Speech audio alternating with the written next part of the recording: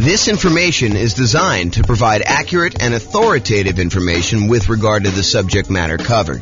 It is offered with the understanding that the presenters are not engaged in rendering legal, accounting, or other professional services. If legal advice or other expert advice is required, the services of a competent professional should be sought. Welcome to the Oceanside Real Estate Investing and Real Estate Financial Planning Podcast. Learn all about investing in real estate in Oceanside, California, with a combination of real estate financial planning and modeling with numbers specific to Oceanside, plus syndicated, more generalized recordings of live and pre-recorded real estate investing classes, not all of them specific to Oceanside. Be sure to stay tuned after the podcast for a message from our sponsors. Well, good morning and welcome, everyone. We've got a pretty exciting class today. By the way, I'm James Orr. The way to start off. Oh, that's awesome. We got a really exciting class today. So in a lot of the other comparison classes, we've been doing these like once a week for the live versions. For the podcast, it's probably about once a month. But for the live versions, we're doing these once a week. And in previous comparison classes, a lot of times we take one strategy and we compare it against a completely different strategy such that sometimes one will do significantly better than another, and sometimes the other one will do significantly better than another. Today is a little bit different because today we're comparing doing two identical strategies, except in one case, we are saying, if this means it will be better, then do this. And here's what I mean by that. So what we're going to cover today is doing the nomad strategy, buying a property as an owner-occupant, 5% down, moving into the property, living there for at least a year. It's at least a year because the lender requires you stay in a property for at least a year when you get an owner-occupant loan, with some very unusual exceptions, like you move out of the area or something like that. But if you're buying a property, you buy it as an owner-occupant, you move in there for at least a year, or until you save up for the next property. Then you buy another property with 5% down, move into that property. You keep the last property and you convert that property to a rental property. And then you repeat this process until you have up to 9 rentals, 10 properties total, one that you're living in, 9 rental properties. However, here's the twist for today.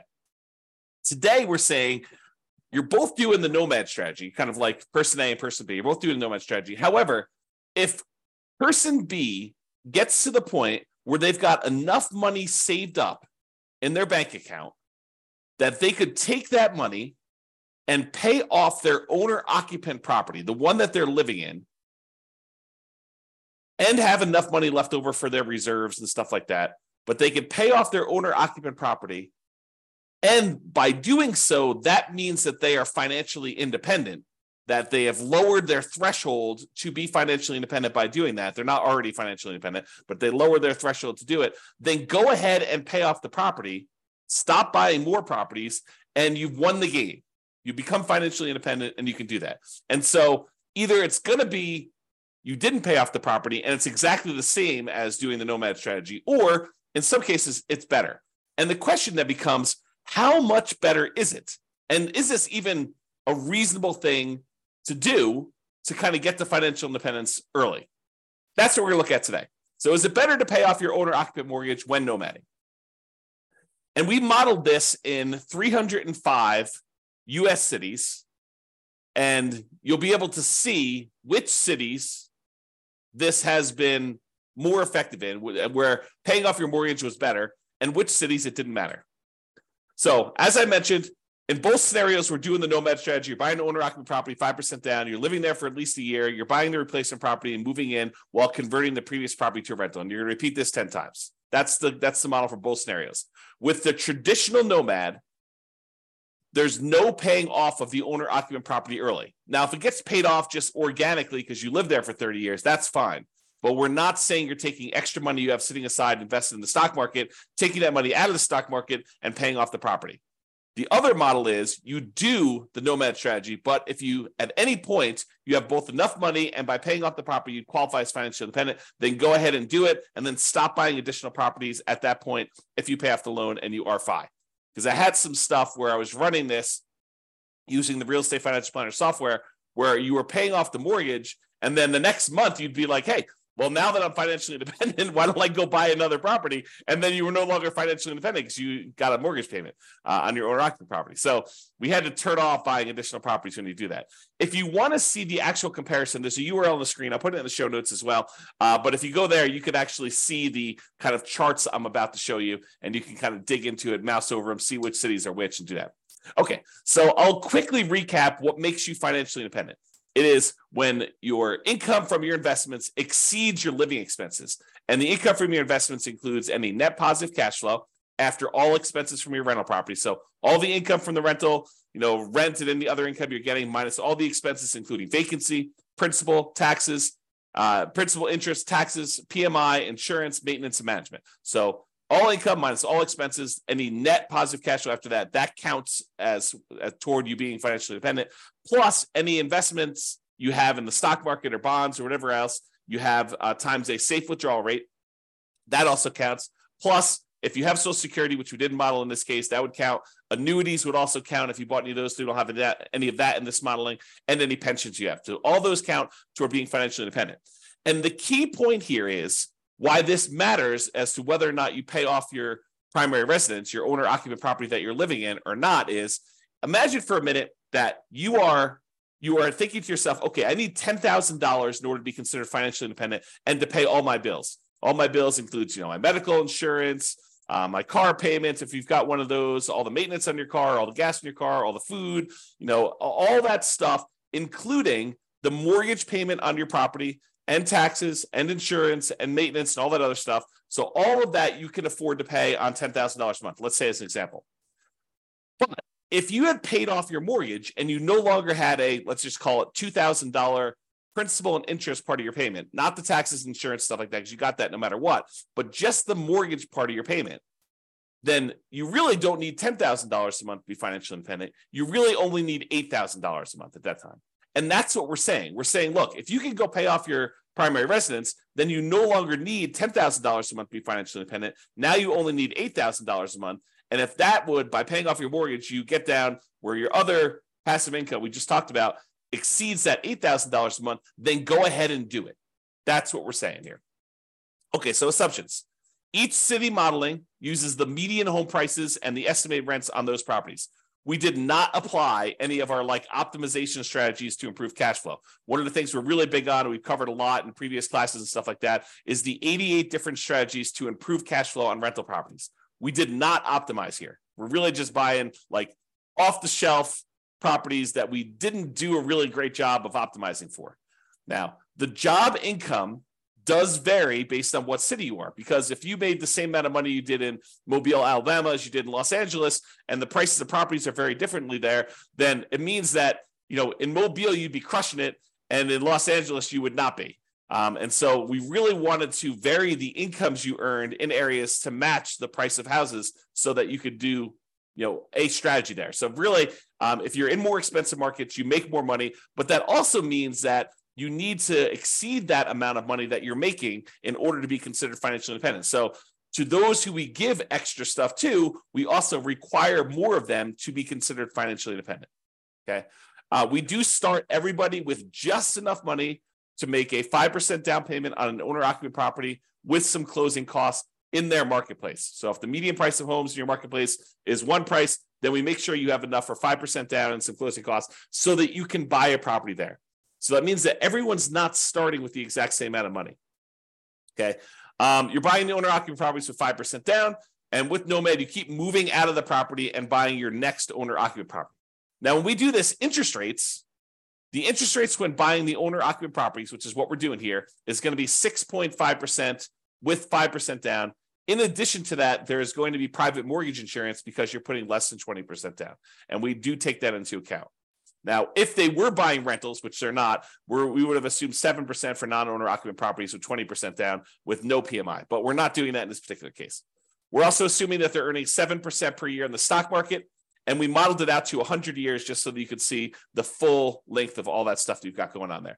You can see all my assumptions in detail if you want to. You can go to realestatefinancialplanner.com/model and dig into your city and see the exact assumptions for your city in excruciating detail. There's a whole bunch of stuff there. Okay, so without any further delay, how big of a difference does paying off that mortgage make?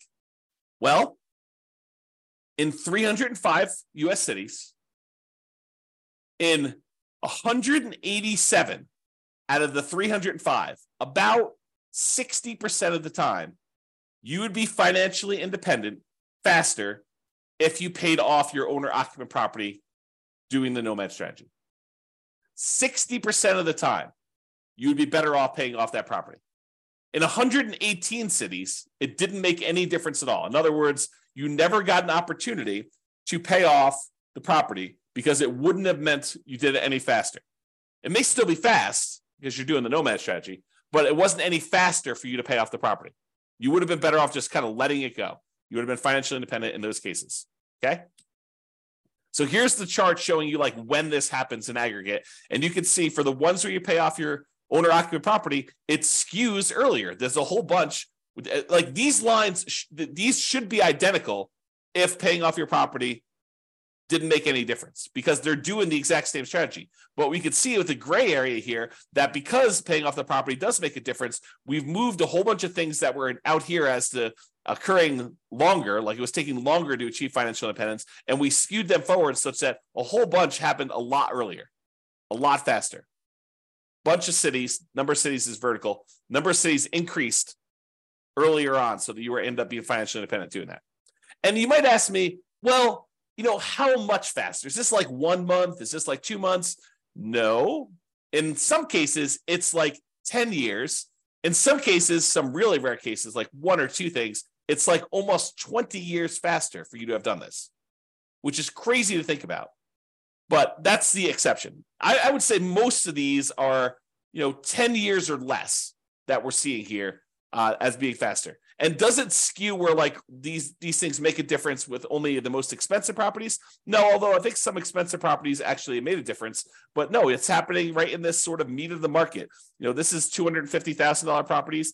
This is $750,000 properties. So all of them are like the majority of them are between those two prices. So it shows you that this can make a significant difference a lot faster, not just like 1 month or 2 months, which is all the ones down here. The gray ones are the ones where it didn't make a difference at all, by the way. But these show you the difference between those. And you can see that some of them are pretty significant. Now, what about net worth? If you're like paying off your owner-occupant property, you're no longer leveraged just on that property, not the investment properties, but you're no longer leveraged on that. So is that going to impact things that much? And because once you do this, you stop buying properties. So in some cases, you end up not buying quite as many properties as you would have had. Does this impact your net worth? And you're also taking, money that you were earning in the stock market at 7%, and you're using that money to pay off in this case, 6.5% mortgage. So you would think it might make a difference in terms of net worth. And it does, actually. So in 66 cities, about 20% of the cases, it was higher. You'd end up with a higher net worth if you didn't pay off your property. If you didn't pay off the owner-occupant property earlier, in 20% of the cases, you would end up with a higher net worth. In 7 cities, oddly enough, you end up with higher net worth if you pay off your property, which is unusual. I mean, I think that's kind of a strange situation. And it's a relatively small number, so I'm not overly concerned about it. However, in 232 cities, at the 40-year point, your net worth is the same, regardless of which strategy you did. And it's possible that a lot of these where you paid off your property was after the 40-year point, right? Because we're measuring net worth at year 40. So it's possible the reason why there's no difference is we didn't make a distinction between paying off the property or not paying off the property until after 40 years. Interesting stuff. All right, so here's the difference in net worth. And sometimes they're pretty significant. So you can see that some of these are pretty large difference. We're talking like $1 million or more. Probably, what is that? Maybe half a dozen, maybe a little bit more than that, 10 or so. But most of them are less than $1 million difference in net worth in year 40, which $1 million difference in year 40 is like $330,000 difference in today's dollars. Because remember, inflation is happening, and $1 million today is not like what $1 million was 40 years ago, and $1 million in 40 years from now is not like $1 million today. And so if you think about what $1 million 40 years from now will be, it's like $330,000 today at a 3% inflation rate. That's the conversion. It's about 1/3. All right. All right, so let's kind of summarize this. So I separated this page into the average, which is shown here, and the median, which is the next slide. And so average is you take up all the values for net worth, you add them all up, and you divide by the 305 cities that we're in. It shows you what the average net worth was for doing that at year 40. When we do median, we look at all of them stacked in order from smallest to largest. We look at the middlemost number. So from an average perspective, your average net worth was about $8.15 million if you did the baseline nomad and you didn't pay off your properties early. And if you did pay off your properties early, it's about 8.11. So it's a difference of about $50,000, which is about 0.6% better for you to have done the regular nomad model in terms of net worth. So I would say that's not that significant. It's not that significant of a penalty. But really what's super interesting is let's look at how long it took you to be financially independent. If you did the regular baseline nomad model, the kind of like standard model, on average, it took you 531 months to be financially independent. However, when you pay off the owner-occupant property, if that means you would be financially independent early, you end up being financially independent on average at month 462. The difference is about 69 months or almost 6 years. 6 years would be 72 months. So it's like high 5 months, 5 years and 9 months faster on average for you to pay off your property early. So if you're in a market, you may want to think to yourself, hey, look, maybe I should be saving up some money on the side.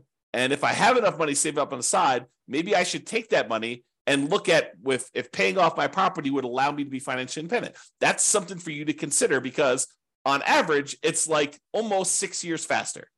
On median, it's 5 years and 2 months faster. Still very significant. And the difference in net worth is only 1%. Plus, by paying off your owner-occupant property, it makes you a little bit more rent resilient, a little bit more price resilient. Rent resiliency is how far rents can drop before you have negative cash flow. Price resiliency is how far prices can drop before you have negative equity. Debt to income ratio, because you're paying off a mortgage, so that gets a little bit better. Your debt to net worth, how much debt you have compared to what your overall net worth is, that's a little bit better if you pay off your mortgages. And your debt to your account balance, your liquidity measurement, how much debt you have to how much cash you have sitting in the bank where you can handle any type of monetary stress that requires liquidity, like not equity in your property. So in all those measures, it's actually a little bit less risky. These are measures of risk. It's a little less risky for you to pay off your owner-occupant property.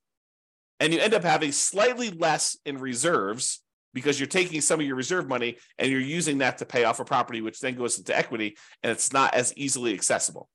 So that's the only area where it's higher risk for you to do that.